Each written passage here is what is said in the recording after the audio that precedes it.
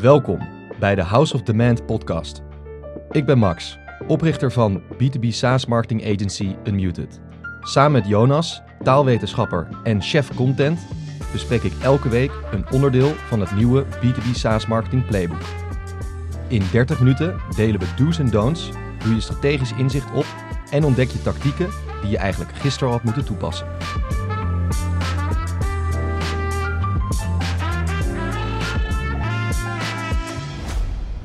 Max, hoe is het met je? Jonas, ja, het gaat goed met mij.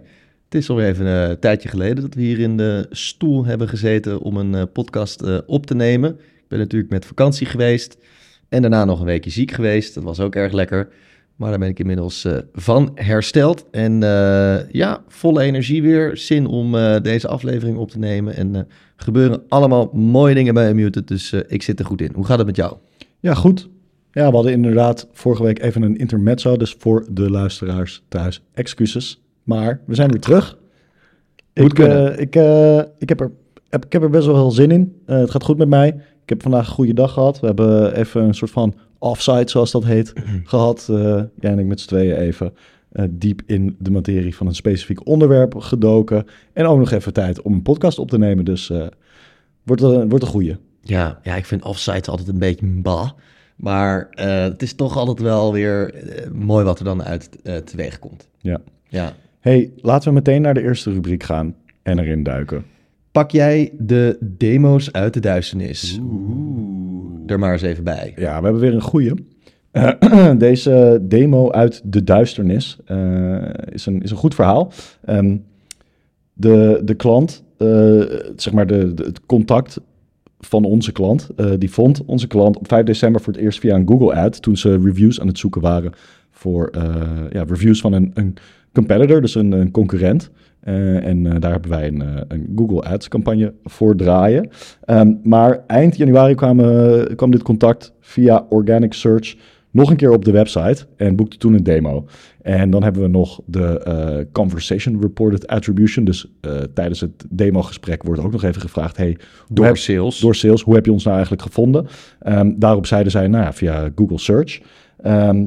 Echter is het verhaal iets complexer dan dat. Wij zagen namelijk ook terug in de LinkedIn Ads Campaign Manager dat dit bedrijf eigenlijk al best wel lang blootgesteld is geweest aan LinkedIn advertenties die wij draaien. En dat er ook een aantal ad engagements uit zijn voortgekomen. En dat best wel veel mensen bij dat bedrijf ook al LinkedIn advertenties te zien hebben gekregen. Het is een perfecte deal. Hoge ACV, gerenommeerd bedrijf. Zou best wel een mooi logo op de website zijn ook. Ze hebben zelf niet ingevuld hoe zij over dit bedrijf hebben gehoord op het demo-aanvraagformulier. Maar ja, we zien dus wel dat LinkedIn een beïnvloedende factor is geweest. Ja, hele mooie demo. Je ziet hier heel duidelijk dat bedrijf op een gegeven moment dus zelf is gaan zoeken naar een oplossing binnen deze categorie of binnen dit werkveld of het probleem, zeg maar.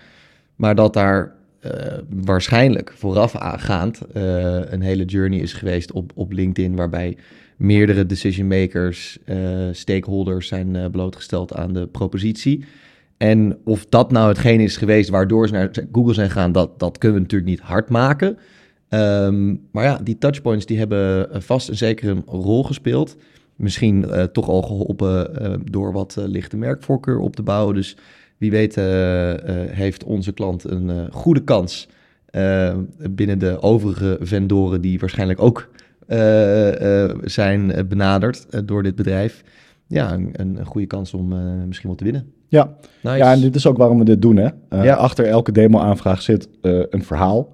En er zijn een heleboel touchpoints die bijdragen. Zeker in B2B SaaS. Is het gewoon belangrijk dat je niet altijd puur uitsluitsel krijgt of kan wijzen naar één specifiek kanaal of één specifiek touchpoint van, kijk, hier is die demo-aanvraag of die deal gegenereerd. Je moet gewoon een beetje een beeld schetsen en daarvoor moet je naar meerdere factoren kijken. B2B marketing gaat niet over één nacht ijs. Nee. Alright. Volgende rubriek. De LinkedIn post van de week. Ja, en die ga jij aankondigen volgens mij. Ja, van onze enige echte eigen Thibaut Weller, Demand Marketing Manager hier bij Unmuted. En hij heeft een vrij lange LinkedIn-post geschreven. Die ga ik niet helemaal oplezen. Ik ga wel even een stukje lezen. Het gaat over thought leader ads op LinkedIn. En hij schrijft in het Engels: If you're not using thought leader ads on LinkedIn, you're missing out. Mooi haakje. But what are thought leader ads? They're an ad format on LinkedIn ads that allows you to boost an organic LinkedIn post to a specific audience. In other words, you pay money to get your organic post in front of the eyes of your ICP, even if they are outside of your LinkedIn network. An organic LinkedIn post is at the mercy of the algorithm gods.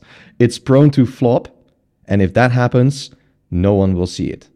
With thought leader ads, you take control of who exactly gets to see your post.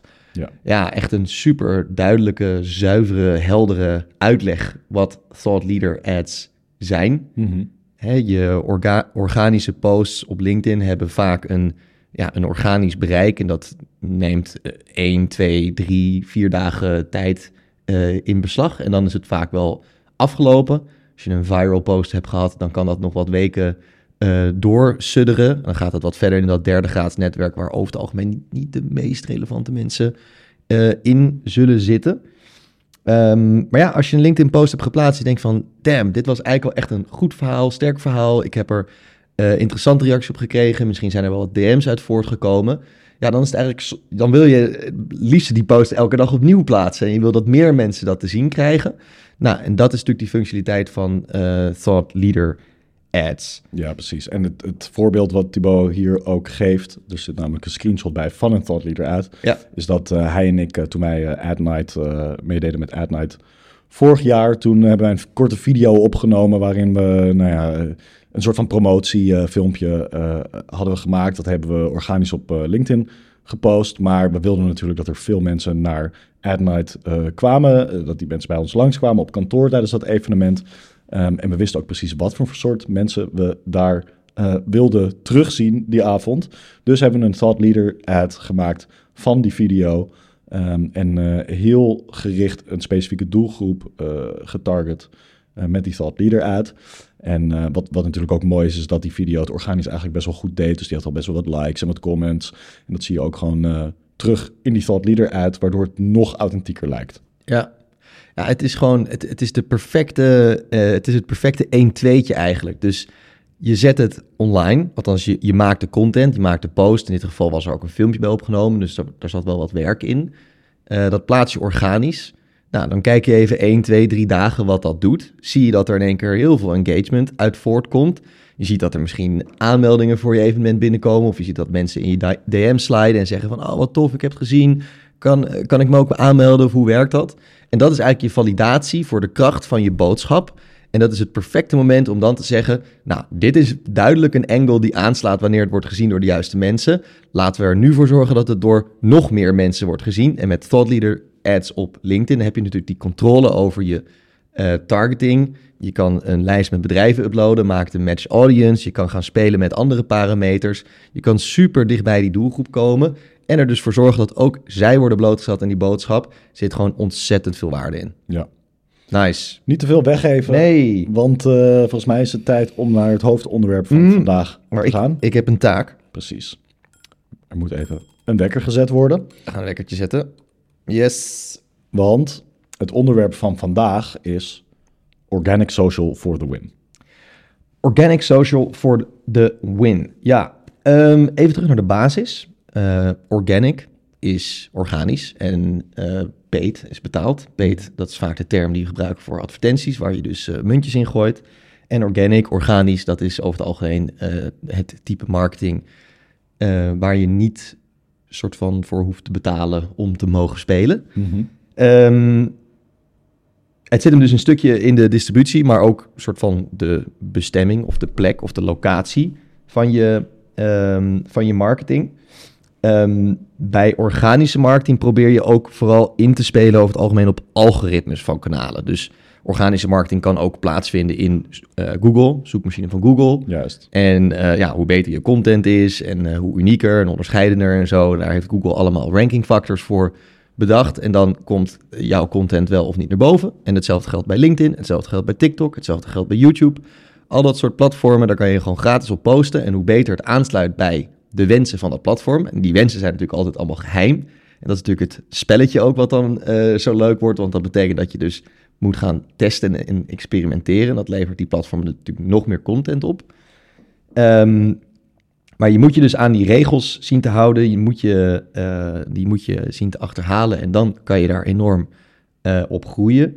Terwijl bij weer die betaalde kant van marketing... ja, dat is gewoon pay-to-play, geld erin en gegarandeerde levering. Ja, en daar gaan we het even niet over hebben. Nee. We gaan het hebben over organic, maar dan ook specifiek social. Dus niet YouTube, niet Google... maar social media... YouTube vind ik langzaamaan ook wel wat meer social worden. Want je hebt best wel volgers. Zeker met shorts en zo. Dus dat is een kleine kanttekening. Maar we gaan het niet hebben over blogcontent vindbaar maken in Google. Nee, precies. Dat doen we niet. Oké, duidelijk. Dat is de basis uitgelegd. Toevallig ook een heel mooi haakje naar de LinkedIn-post van de week natuurlijk. Wow. Zoals gewoonlijk. Oh my god. Allereerst, zeg maar...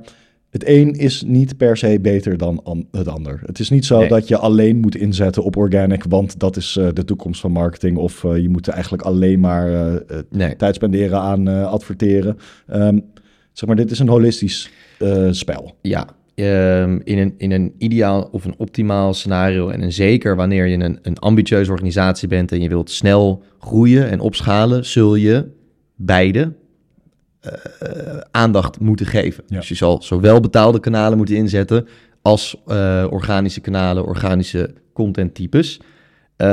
Ook nog eventjes wat ik aan het begin van de aflevering graag wil meegeven, en dat is ook nog wel vaak, wordt dat verkeerd begrepen, is dat organische marketing niet gratis is. Nee, zeker niet.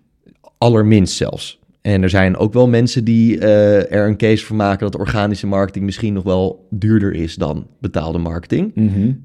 Daar zijn de meningen natuurlijk ook weer over verdeeld. De aspecten, de karakteristieken zijn gewoon fundamenteel anders. Ja, maar ze versterken elkaar tegelijkertijd. Mega. Ook, zeg maar, hoe ik het zie is dat met paid kan je in principe gewoon aandacht van je doelgroep inkopen. Mm-hmm. Maar op het moment dat je stopt met paid, dan stopt die aandacht ook.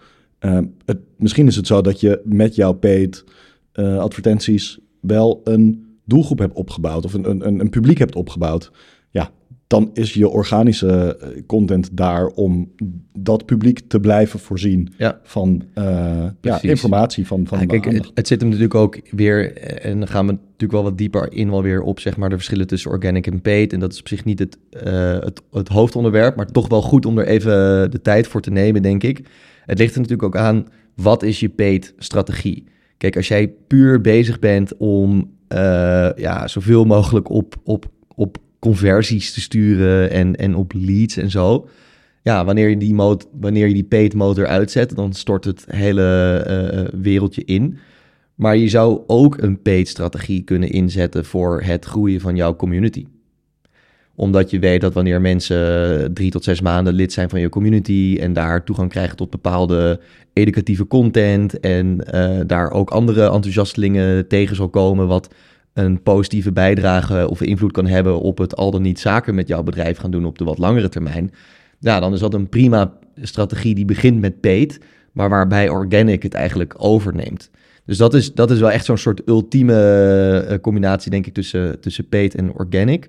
Maar ik ben het helemaal met jou eens dat doorgaans is organic marketing iets meer asset gedreven.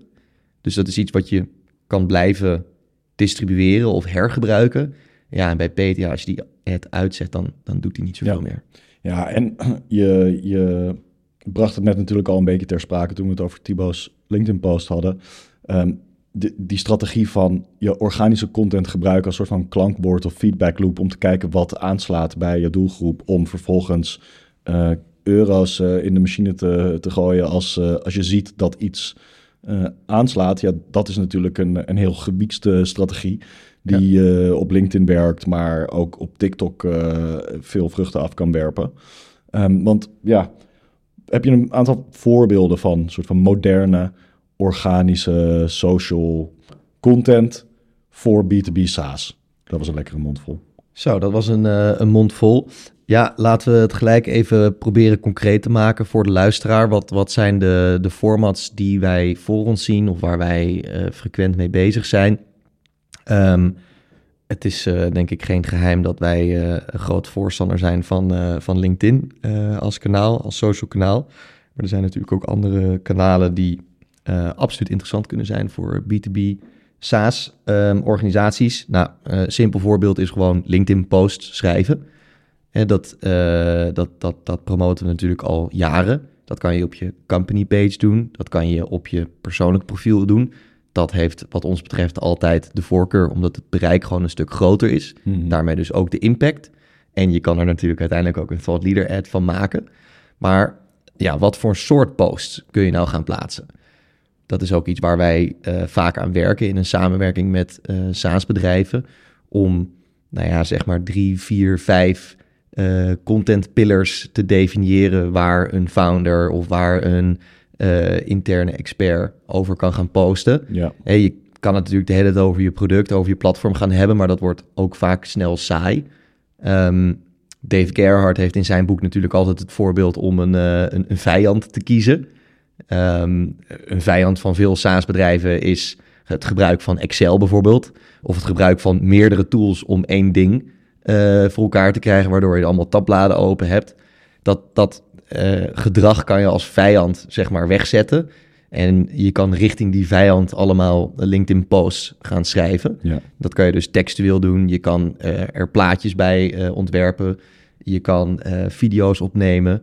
Nou, we hebben een klant gehad die vaak als hij onderweg was gewoon even met zijn iPhone een selfie-video opnam waarbij hij een update gaf.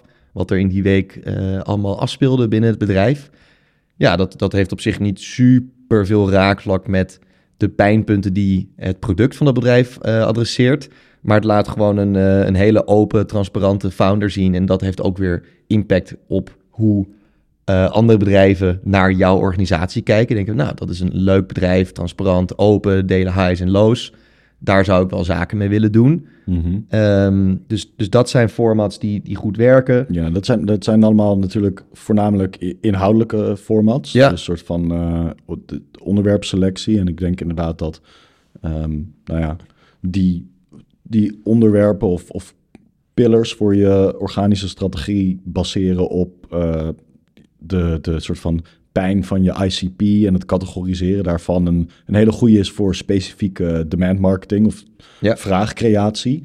Door steeds, zeker ook als jouw ideale klanten misschien nog niet zo problem aware zijn of dat je een probleem oplost waarvan misschien mensen zich überhaupt nog niet bewust zijn. Ja. Juist dan moet je steeds maar weer blijven aanstippen dat zo'n probleem er is.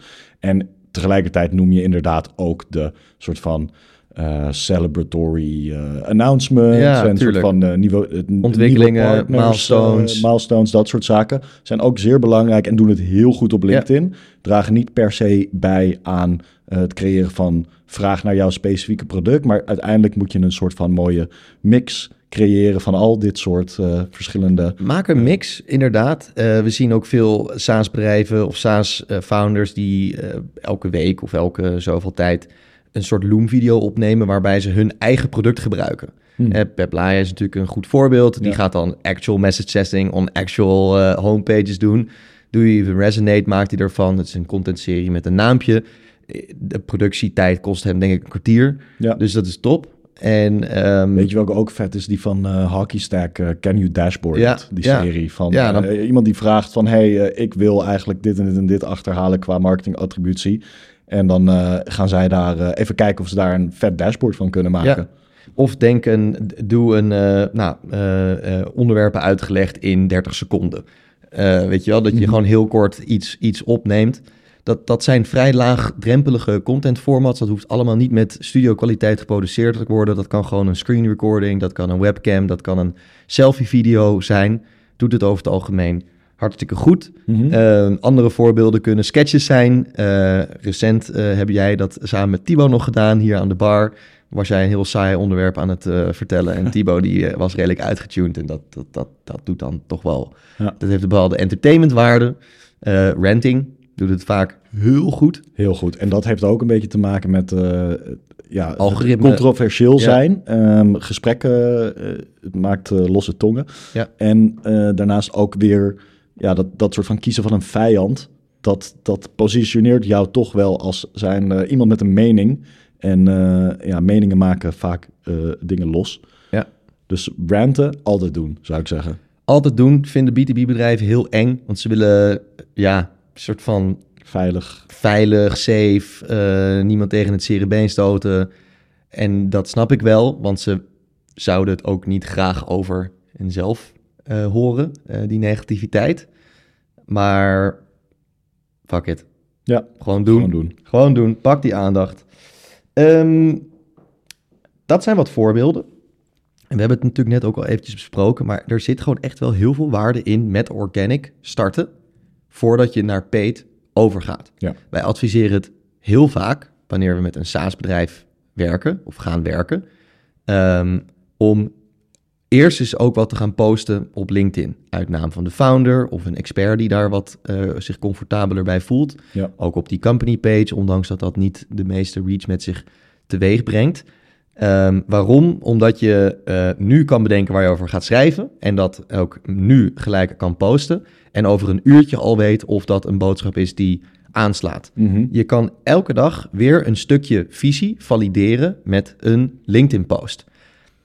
In de tussentijd, de meeste bedrijven komen bij ons omdat ze natuurlijk ook met advertising aan de slag willen. Ze vinden LinkedIn-ads interessant, ze vinden Google interessant, ze vinden andere kanalen interessant. En wij gaan natuurlijk ook daar enthousiast in mee. We willen natuurlijk ook LinkedIn-ads voor hen gaan inzetten om die 24/7 sales agent neer te zetten. Maar we doen het liefste dat natuurlijk ook wel op wat gevalideerde en gefundeerde inzichten. En die kan je natuurlijk heel snel voor elkaar krijgen met zo'n organische strategie. Ja, joh. Ja, wanneer het gewoon al aanslaat op een organische manier, dan weet je dat het met paid het waarschijnlijk net zo goed gaat doen. Ja, en dat je dus minder euro's hoeft uit te geven om hetzelfde succes te behalen.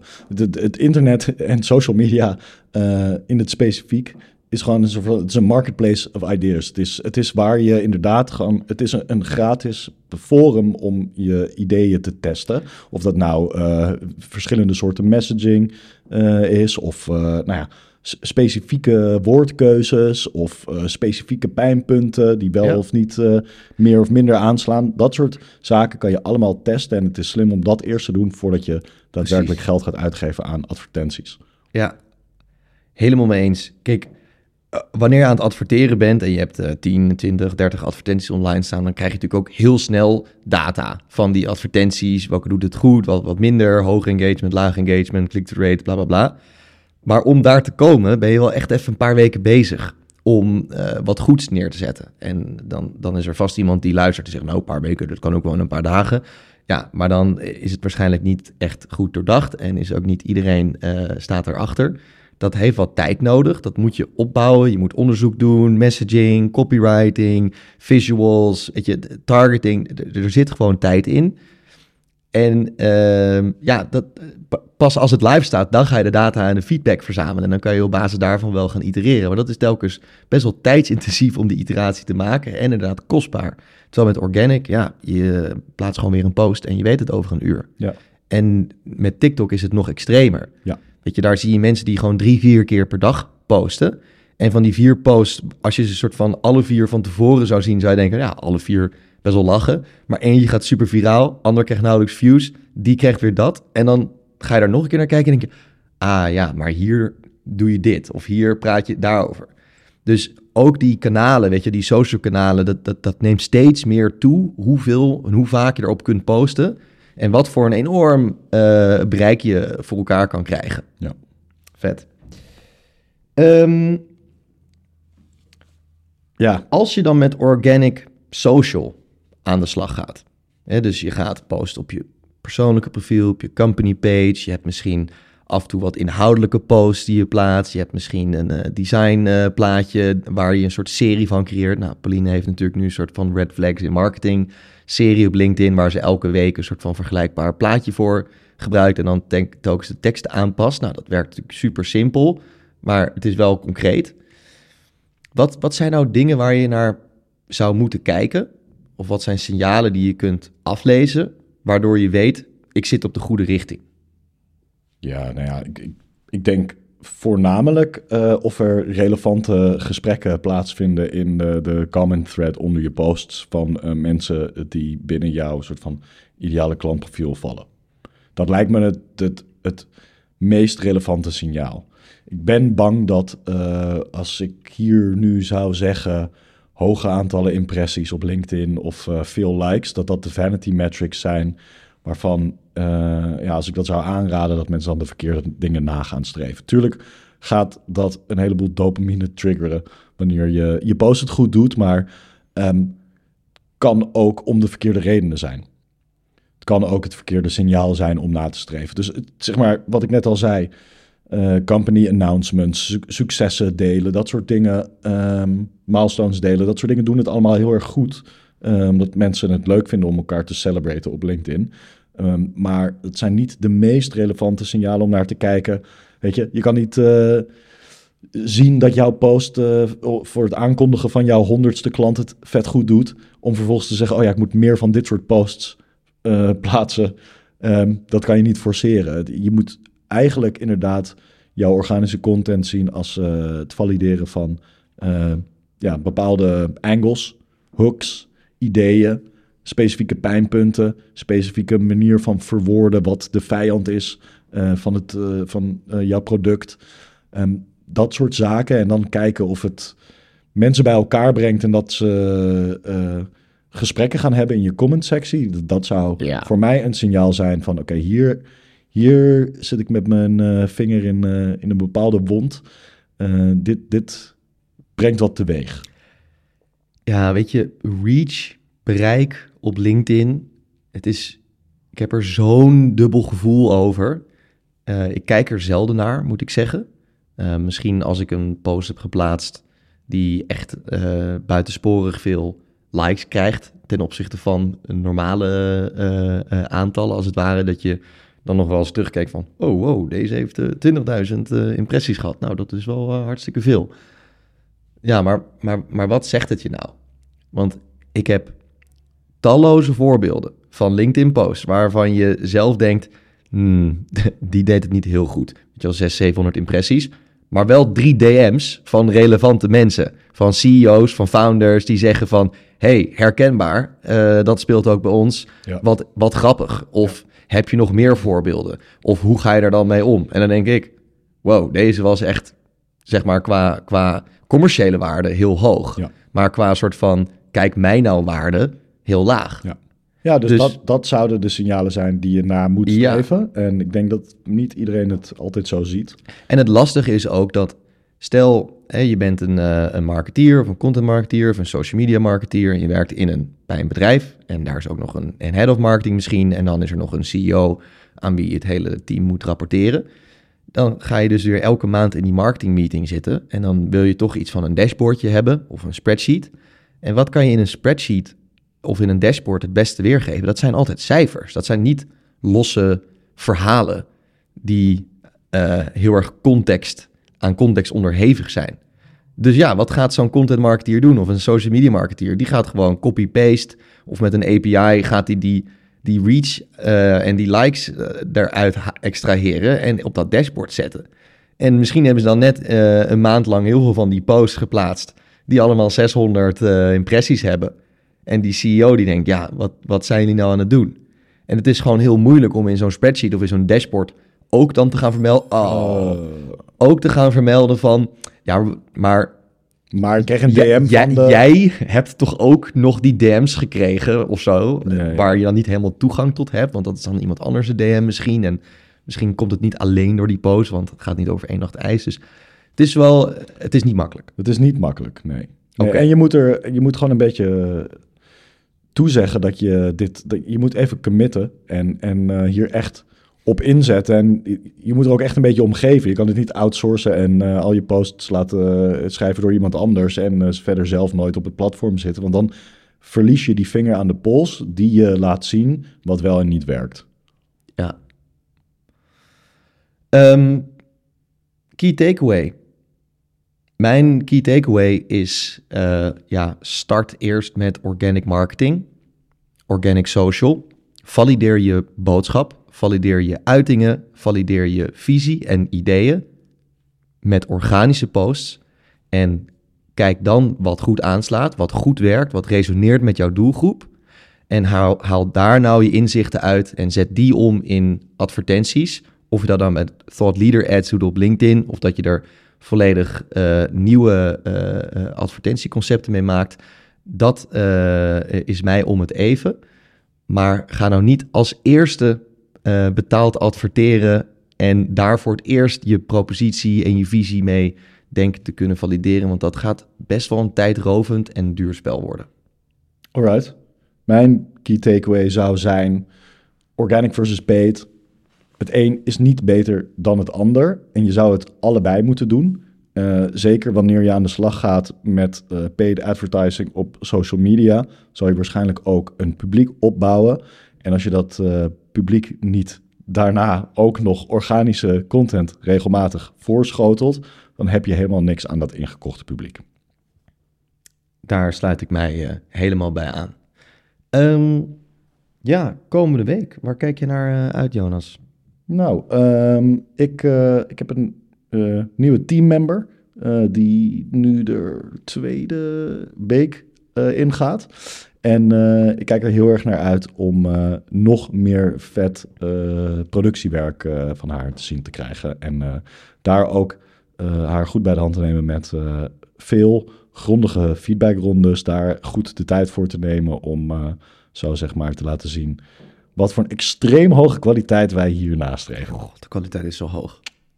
En jij? Er zijn allemaal onboarding, kick-offs met nieuwe klanten. Dat vind ik superleuk. En ik denk graag in een beginstadium mee met de strategie en de roadmap. En wat moeten we nou allemaal gaan doen met marketing?